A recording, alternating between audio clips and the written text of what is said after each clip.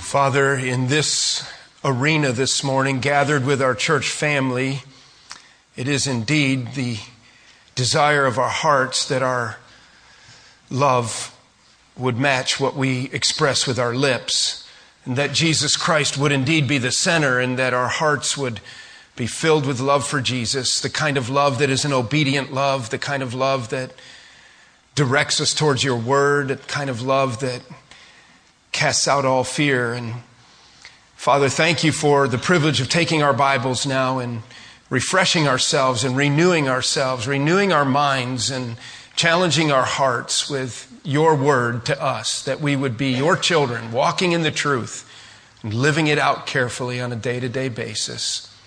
We commit this time now, these few minutes where we open our Bibles and hear the word, take it and use it well for us, we pray.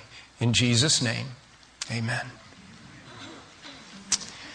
Well, it's a very good memory in my mind. Do you know how you have snapshot moments in your mind? And there are some moments in time that it's worth revisiting on occasion. And one of those occasions in my life was my junior year of Bible college. I was in Beckley, West Virginia at Appalachian Bible College. I had been spending my summers up on the Yukon River working for my uncle who had a bush pilot air taxi service there on the Yukon Delta. And one day after lunch, heading up to the post office, it was in the days of snail mail and nothing was electronic then, it was all real paper mail. The post office was a pretty popular place every day, and you made your way there to get your papers and stuff back from your profs, as well as to see if mom and dad sent you any money. I went up to the mailbox, opened up the mailbox, pulled out a letter, and it was from my Uncle Bud in Alaska. Opened it up, had a simple note inside. It just said, Vano. They called me Vano up there. It said, Vano, enclosed is a $1,000 check. Go learn how to fly. How fun was that? So I engaged an instructor there at the Beckley Airport and really delighted in spending that $1,000. That's all the farther it went. I never completed my private pilot's license work, but I did solo after just a few hours of instruction. But I want to take you in the cockpit of an airplane for just a minute, because I want you to have a certain mindset as we conclude 1 Timothy this morning. If you've ever been in a small plane before, you know that they have two steering wheels. Think of them as steering wheels. Two sets of brakes and gas pedals. And you sit side by side and it's kind of close. This is a Cessna 172 that I trained in. And unlike an automobile and an airplane, the pilot's in the left-hand seat. And so when you take your instruction, you're in the left-hand seat. And if you say to somebody, are you flying left-hand seat? That means you're the pilot. If you're flying right-hand seat, that means you're the co-pilot. My instructor was a lady named Penny.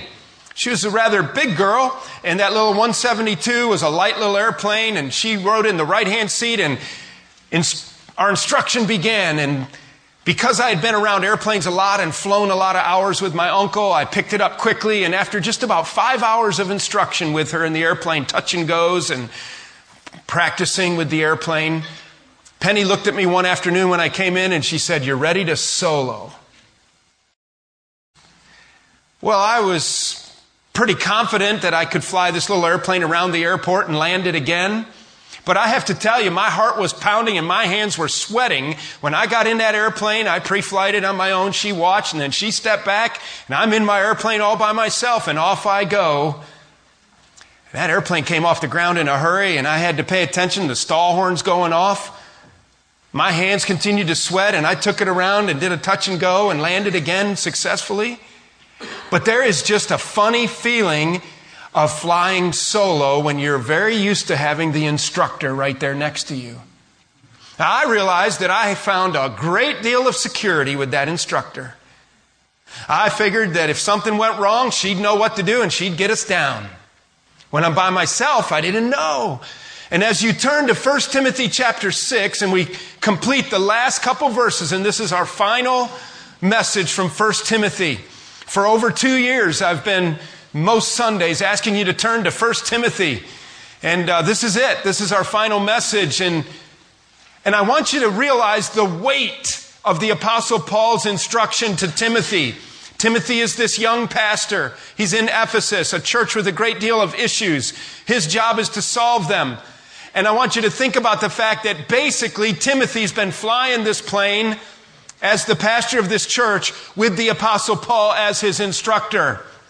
And now the time has come for Timothy to go solo. And in the weight of the Apostle Paul's closing words, you have the implications of all that goes with being in the left-hand seat. Timothy, you're on your own. Timothy, I've instructed you. Timothy, here it is. Go live it out. Be the pastor God called you to be. Help the church grow and be healthy. Represent Christ to a watching world. But Timothy, I'm out of here. You're on your own. You're the solo pilot now. You can only imagine, as Timothy must have finally concluded reading this instruction, the weight of responsibility that he felt. I'm on my own now. I've been instructed. It's time to go solo. Here it is, the final verses. The Apostle Paul has come back to the theme of money. We've talked about that. He's challenged those with wealth and resource in the church to be generous, to let that be a way for God to use them. And then he concludes very similarly to the way he began the book, reminding Timothy of the importance of standing for the truth. Verse 20, you can feel his emotion. Oh, Timothy. Oh, Timothy. He didn't just say Timothy, he said, oh, Timothy. And I think that Timothy could hear Paul's voice in his mind. Oh, Timothy, guard the deposit entrusted to you. Avoid the irreverent babble and contradictions of what is falsely called knowledge. For by professing it, some have swerved from the faith. Grace be with you. In the same way that he began in chapter 1, it began with a warning of false teachers, of those who would lead others astray. He concludes the book by reminding Timothy, it's your job now, buddy, to guard the trust. And watch out for the false teachers, those who would lead others astray, that irreverent, senseless babble of nonsense, far from the central message of our Lord Jesus Christ. And finally, in the similar way that he began, of grace and truth and peace, grace be with you. It's interesting to note that in the Greek grammar, the word you, the pronoun you, is in the plural. It includes the entire church. So as Paul's final words, as he says, grace to you, it's not only to Timothy, but it's to the whole church, that God's blessing would be upon them. God's undeserved, unmerited favor would be upon them. Grace to you. Grace to you. I want to make 3 rather brief observations about the closing passage here. And then I want us to summarize what we've gotten out of this book today, I hope in a very practical manner that will be helpful to you. 3 observations about Paul's closing remarks that are notable. Number 1, I want you to see that Timothy is tasked with a serious responsibility. Timothy is tasked by the Apostle Paul with a serious responsibility. Okay, Timothy, I'm getting out of the plane. You're in the left-hand seat. Now it's up to you to guard that to which you've been entrusted. The NIV says that which you've been entrusted. The NAS says that. The ESV that we're using, guard the deposit entrusted to you. This is similar to the words in verse 14 right away in his final letter, 2 Timothy verse 14. Let your eyes go across the page to 2 Timothy 1:14. 2 Timothy 1:14. And he reminds Timothy here as he begins this final letter to him, by the Holy Spirit who dwells within us, guard the good deposit entrusted to you. Paul wants Timothy to know that it's his job as the pastor to guard the summarizing truths that he's been presenting to him in all 6 chapters. Here's the image you want to have. Remember in the Wild Wild West shows and the stagecoach and the horses and the guys up there running the stagecoach? Who's sitting on the seat beside him? The shotgun. Timothy, you're riding shotgun for God's church. Guard the gold. Don't let any of the bandits get it. And he's throughout the whole book, he has been warning him of the bandits that will come in and permeate the ministry. The wolves in sheep clothing. It's a serious responsibility, isn't it? To say that God has given me the trust of this church. God has given these elders the trust of this church.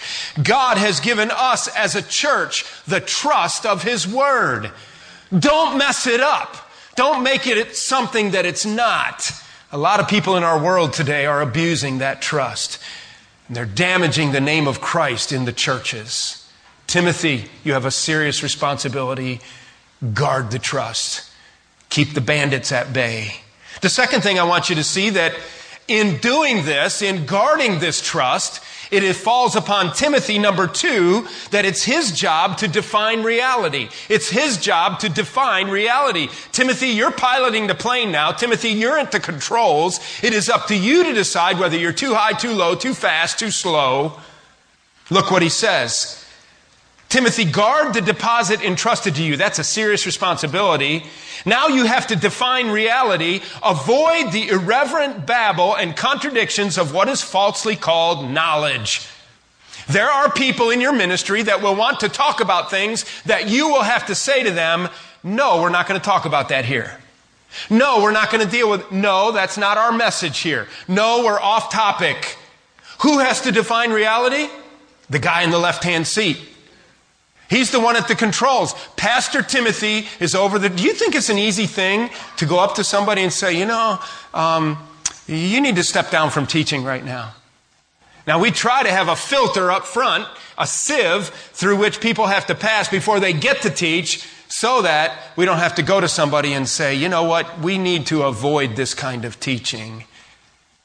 Don't be talking about that stuff around here. One of the things that Timothy had brought up before was the health and wealth gospel, wasn't it? It was that they wanted to be rich, and if you were walking with God, you'd be rich. Another one of the false gospels that had been presented that he had challenged in chapter 1 was a return to legalism, and they had evidently had some kind of a grocery list. And if you do this, you're spiritual, and if you don't do this, you're not. And if you do this, you'll get to heaven. And it didn't really have anything to do with the grace of our Lord Jesus Christ. And Paul says to Timothy, you have to define reality at your church, and you have to make sure that none of that nonsense or babble or false teaching goes on. It's an important trust. It's an important responsibility. It's important for him to define reality so that he knows what to avoid and what to introduce. And then finally, the third observation is that he is to keep his flock from spiritual fatality. He is to keep his flock from spiritual fatality. Verse 21, for by professing it, some have swerved from the faith. He uses the word shipwreck at times in his teaching, Paul does.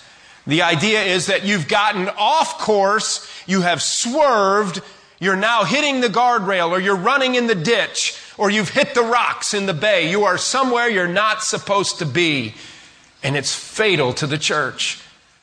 People have abandoned the faith because the trust was not guarded.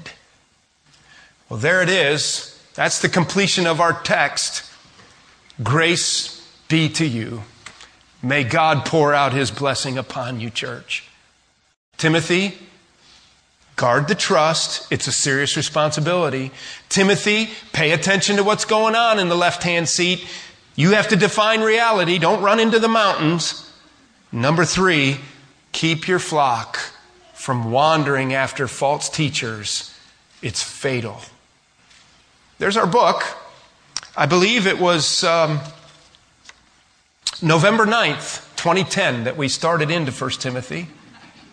And now we're going to shut it and we're going to walk out of here in about 15, 17, 25 minutes from now. And yeah, that was a joke.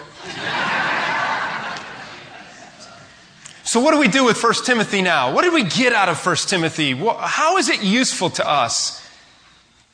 And it occurs to me that in Paul's closing words, the observations we made, it all is about this deposit to which Timothy has been entrusted. This resource. The Apostle Paul has been instructing Timothy about his church, about how they're to live and how they're to function. And so I want to click off with some movement here without bogging down.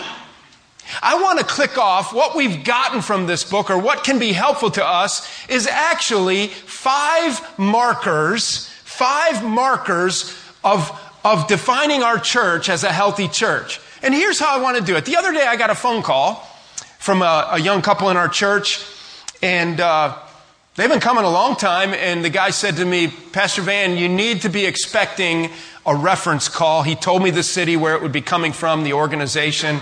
He said, I've put in for a new job. It's very likely we're going to move. I hate to hear that. I'm glad I get a chance to be the reference. No, you don't want this guy. He's a slime ball. He needs to... Don't hire him. No, I don't do that. And one of the things we talked about in that conversation was, and it encouraged my heart, is that, Pastor Van, you need to know that one of the reasons we really hesitate with making this move is we hate to leave our church. Does your church mean that much to you? I hope so. It's one of the things we take for granted kind of in our lives, like I've talked about rebar in the concrete. You don't pay attention to it, but if it's not there, the bottom falls out. Church is a little bit like rebar in our lives, I think. It needs to be there. It holds us strong, and when it's not there, the bottom can fall out. He said, I don't know if we can find a church in this new city that's like Fellowship. And he probably won't. But what do you look for in a church? And what do you look for in this church? And what are the things that mark a church that you want to attend? 5 defining markers of the church you want to attend. 5 defining markers of the church you want this church to be. From 1 Timothy in summarizing the total message. So let's continue with our friend that attends our church that's moving soon. And let's go to their new city in our minds, and let's get out of the car on a Sunday morning. Don't you hate that feeling? Going to a church for the first time. You walk in and you don't know what to expect, and it's just a bad feeling. I hope it doesn't feel that bad coming in here for the first time. When I was a senior in high school, my dad resigned his pulpit, and it was a very difficult season in our lives at our little Bible church. And so for the whole spring of my senior year of high school, every Sunday morning we trooped off somewhere within a 60 to 70 mile radius to all these different churches. Some of them where my dad's buddies were pastors, and some where we were thinking about going, and going to a new Sunday school class every week and walking in every week. What do you look for when you walk in that church? You're getting out of your car and you're walking in, and I hope that as you watch your church, as you watch our church, and I hope that if the Lord ever has to take you somewhere else, that because we've been in 1 Timothy, you will know what to watch for in a church. The first marker of the church you want to attend is its message. Its message. Let's turn back to 1 Timothy chapter 1. And we're going to go quickly. We're not going to bog down. I just want to make it practical as we conclude. Notice right away, as Timothy ended, I referenced that as he began the book, 1 Timothy 1:3, as I urged you when I was going to Macedonia, remain at Ephesus, so that you may what? So that you may charge certain persons not to teach any different doctrine, nor to devote themselves to myths and endless genealogies. That's what he called meaningless babble in his final words. But notice his phrase there, that you may charge these people not to teach any different doctrine. And so right away we learn as we enter this pastoral epistle about the church that what Paul is concerned about is the message of the church. What kind of doctrine are they teaching? What's their message? So 2 questions to help us figure it out. Number 1, is the Word of God being clearly explained? As we walk into our new church and we're checking it out, number 1 marker on our list is going to be the message. What's the message? First question we ask ourselves about the message is the Word of God being preached? How many of you have ever sat in a message? I have listened online to numerous messages like this, and I've listened to myself preach some messages like this. You're sitting there, you have your Bible open, and you can't make heads or tails out of what that guy up front's talking about. What in the world is this message about? I mean, he might be all over the platform, and he might have good vocal inflection, but you can't see what in the world he's talking about, and sometimes you're even in a church and they never say, open the Bible. And then they're there and you're like, what's going on here? And I would say that as you enter your new church, it's going to take you 4 to 6 weeks. It's going to take you 4 to 6 weeks to be able to define these 5 markers and whether they're present or not. You've got to give the pastor at least one break for a bad message now and then. And here it's about once a month. Just cut the guy some slack, would you? But what you want to ask yourself with the message is the message deriving itself from the life of Christ, from the teaching of the apostles, from our Old Testament? Are the scriptures being explained? That's what Paul was talking about to Timothy in 1 Timothy 1. Don't let anybody teach anything that's not in the Word of God. Don't let anybody teach anything that's a different doctrine. Is the message being guarded? Are you receiving a message from the Word of God? And if you go another week and another week and another week, and the Bible's not being taught, let me give you a clue. It's not your church. It's not the church for you. Oh, but they got the best coffee pots. They got the best praise band every Sunday morning. Good for them. If the message is not based upon sound doctrine of the Word of God, then leave. Save yourself grief. What good is it? A club, a coffee club, a music club? We're not here for anything more than the message, really. That's where it all starts and ends. It's the message. The second thing you need to see is, look at verse 15 of chapter 1. This is a trustworthy saying and deserving of full acceptance, Timothy. Paul says that Christ Jesus came into the world to save sinners, and I'm the foremost sinner, Paul says. Look at chapter 2, verse 5. For there is one God and there is one mediator between God and men, the man Christ Jesus, who gave himself as a ransom for all, which is the testimony given at the proper time. The second question you want to ask yourself under the message: what is the message of this church? Question number 1, is the truth of God's word being preached? Question number 2, is the gospel of Jesus Christ being unashamedly presented? Is it focused on Christ? Is the gospel of Christ? Is the cross being lifted up? Is the substitutionary death of Christ being presented in an understandable manner that you have a need, and that need was only met through God and His love for us? And He sent Jesus to go to the cross in our place so that we could go repent of our sin before Him, admit our sinfulness, and receive the righteousness of Christ. It's all about Jesus. It's not about us. And that's the centrality of the gospel, that Jesus Christ came, was crucified, was buried, and rose again the third day according to the scriptures for our salvation. And if the message isn't being founded on the scriptures, and if Christ is not being clearly presented as our only hope, and the gospel is not making sense, that's not your church. And we got that out of 1 Timothy. I hope you got that out of 1 Timothy. It's all about the message. The second marker, the second defining marker, is the church's methods. The church's methods. And this is very simple. And this is a little bit of an argument from silence. One of the things I'm looking for in the pastoral epistles is Paul to instruct pastors like Timothy and Titus on how to do church. Everybody wants to know, how you doing church? Should we set our pews? Should we have pews? Should we have chairs? Should we have 1, 2, 3, 4, 5 aisles? Or should we have 1 aisle or 2 aisles? Should we use a hymnal? Should we use screens? Should we have a band? Should we have violins? How do we do church? Silent. I take it he doesn't care too much about all that. I take it that there can be a variety in churches about whether they use chairs or pairs or whatever, or pews. It's silent. But when it comes to methods, the closest thing I can find is chapter 2, verse 1, where he says, and he reminded us that first of all, then, I urge that supplications, prayers, and intercessions and thanksgivings be made for all people. He said, My first line of agenda to you is that in your church, you be defined as a praying church. And so as we get out of our car and we walk into our new church and we're looking for the defining markers of a good church based upon Paul's instruction to Timothy, first of all, the message, is the word of God being preached, or is there other doctrine? Is it the voice of a man, or is it the voice of God? Is the gospel central? Is Jesus Christ being lifted up in the cross? But then their methods, what are they doing? And that's where there's just a whole variety of things. And maybe methods isn't even the best word, but there's at least two things that Paul says ought to be going on in the church. Number one is praying. I have to tell you, I'm concerned about this at Fellowship Bible Church.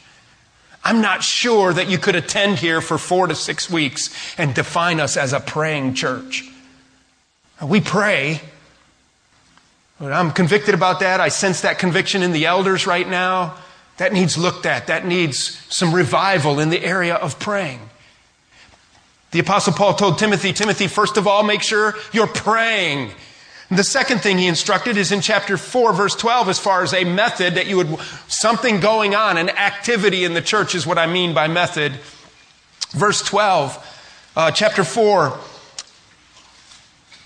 that's where he says, don't let anybody look down on you because you are young. Set an example. Verse 13 of chapter 4, until I come, Timothy, devote yourselves to the public reading of Scripture, to exhortation, and to teaching. That has to do with the message, but it also has to do with the method, doesn't it? Let me read it again, verse 13. Until I come, devote yourselves. So in chapter 2, he said, first of all, first importance, pray. Later, he gets to the point where he says, until I come, devote yourself to this. Devote yourself to the preaching, exhortation, teaching, public reading of the Scriptures. So the second thing you ought to ask yourself, is this a praying church and is this a preaching church? Listen, I'll tell you something. You can say this is my opinion if you want, but I think it's based on these markers that Paul is giving Timothy. If you go to a new church and they have 50 minutes of music and 20 minutes of preaching, you haven't found your church. You haven't found your church. I'm not against music. I'm all for it, for worship. It's great. It's all good. All varieties. Find a place that works for you. But if there's more music than preaching, Paul said to Timothy, devote yourself to the music ministry of the church. He didn't say that. He said, devote yourself to exhortation, to preaching, and the public reading of the Word. That's why at the center of our worship service is the pulpit. It's the place where the Word of God is preached. And so you go into your new church and you say, okay, I'm looking for the message. It's got to be the true Word of God. It's got to be centered on Christ. I'm looking for their methods. What are they doing? And in the DNA of the church, it needs to be a praying church and a preaching church. That will define a lot about their methods. The third thing I want you to see as a defining marker for your new church is its model. Its model, and by this I mean the model of leadership. This is chapter 3, and we spent so many weeks in chapter 3. I'm almost embarrassed to turn us back there again. I'm really not, but here's your question. Does this church have qualified elders leading it? It's one of the most important questions you can ask about your new church. It's one of the most important questions you can ask about this church. Do we have qualified, godly, spiritual, and I'm going to add another word, male elders leading the church? It's what he defines in chapter 3, and we beat that around all last summer. What's the model of leadership? You walk into your new church, and if it's a pastor-led church, I'm not saying you have to leave it, but I'm saying you had better be careful. Who's in charge around here? The pastor. Who are the board members? Who are the elders? Oh, we don't have elders. It's just the pastor, and then there's some trustees. Yellow flag, yellow flag, yellow flag. It's not in the book. It's not in the book. What's in the book is a plurality of godly, qualified spiritual leaders. Are there qualified elders? Are there qualified deacons? You might say this, watch the men of your new church. Watch the men of this church. Are the men leading the church, or is it a female-led church? If it's a female-led church, unless God called you there to make a difference, it's probably not your church. That is not a sexist statement. That is a biblical statement. Watch the men of the church. Are they growing spiritually? Are they leading? Are they elders? Are they deacons? Are they leading the way? Our fourth marker is its members. And just flip to chapter 4 and 5. Chapter 5, verses 1 and 2, very quickly. Do not rebuke an older man, but encourage him as you would a father, Timothy. Younger men as brothers, older women as mothers, younger women as sisters in all purity. And he goes on and then gives detailed instruction about the care of widows and the elderly and the weak, how to select elders. Look around at the members of the church, number 4 marker. And what I get out of this is that it's a church that is caring for the total body of Christ. Old men, old women, young women. What is the demographic of the church? Somebody told me just the other day, said, Pastor Van, when I came into the church, one of the things that I was so impressed with at fellowship is that there was no defining age bracket. I really like that about our church. We didn't do that on purpose. But if you go to a church that is ministering to a defined demographic, and if you're not in this 10-year or 15-year bracket, you kind of feel like there's really not much here for me. You're probably right. It's not your church. The body of Christ is 0 to the grave.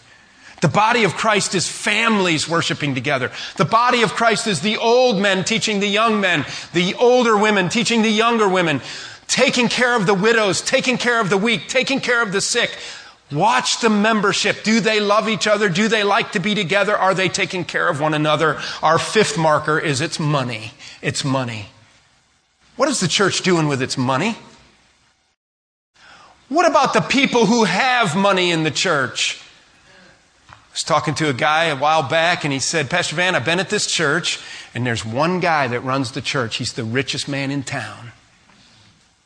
One time he looked at his pastor and his pastor was talking and interrupted and he said to the pastor, sit down, and the pastor sat down. In a disrespectful manner, he said it. And nobody would do anything and nobody could mess with him because he was the money man. Who's got the money? What are the wealthy doing in your church? Do the wealthy rule your church? Do you know what? You should not be able to pick out who the wealthy people are in the church. And if you walk in and there's some kind of a tiered system in a church and the money people, just leave. Because Paul gave specific instruction for almost a whole chapter on people who love money and how they're not qualified for spiritual leadership. And he gave a specific instruction about how they're to be generous. Is it a generous church? Is it a church that supports missionaries? What are they doing with their money? So there you go. You've been through 1 Timothy for 2 years, and I hope that at least you will watch our church closely now. You be hawks. You really be watching our church. And if you get a phone call, or if I get a phone call from you and you have to move to a new city, and I give you a good enough reference and they take you at your new job, and you walk into your new church, you know that the first thing you're going to look at is the message. What's the message? What are the methods around here? Is it a praying church and is it a preaching church? Do they have a pulpit or do they just have a bare platform? What about the model of leadership? Is it a male-led church with elders and deacons who are godly and leading their families and leading the church? Raising the whole thing up. What about its member care? Are the members loving one another? Is there a demographic that's definable, or is it the whole body of Christ represented? What about their money? Are they managing their money well, and are they a generous church? Are they meeting the needs of those without? I think those are pretty good markers, don't you? I find that pretty helpful, and I really believe that all of that is what we've been studying. That kind of summarizes what Paul has been telling Timothy. Let's bow our heads in prayer.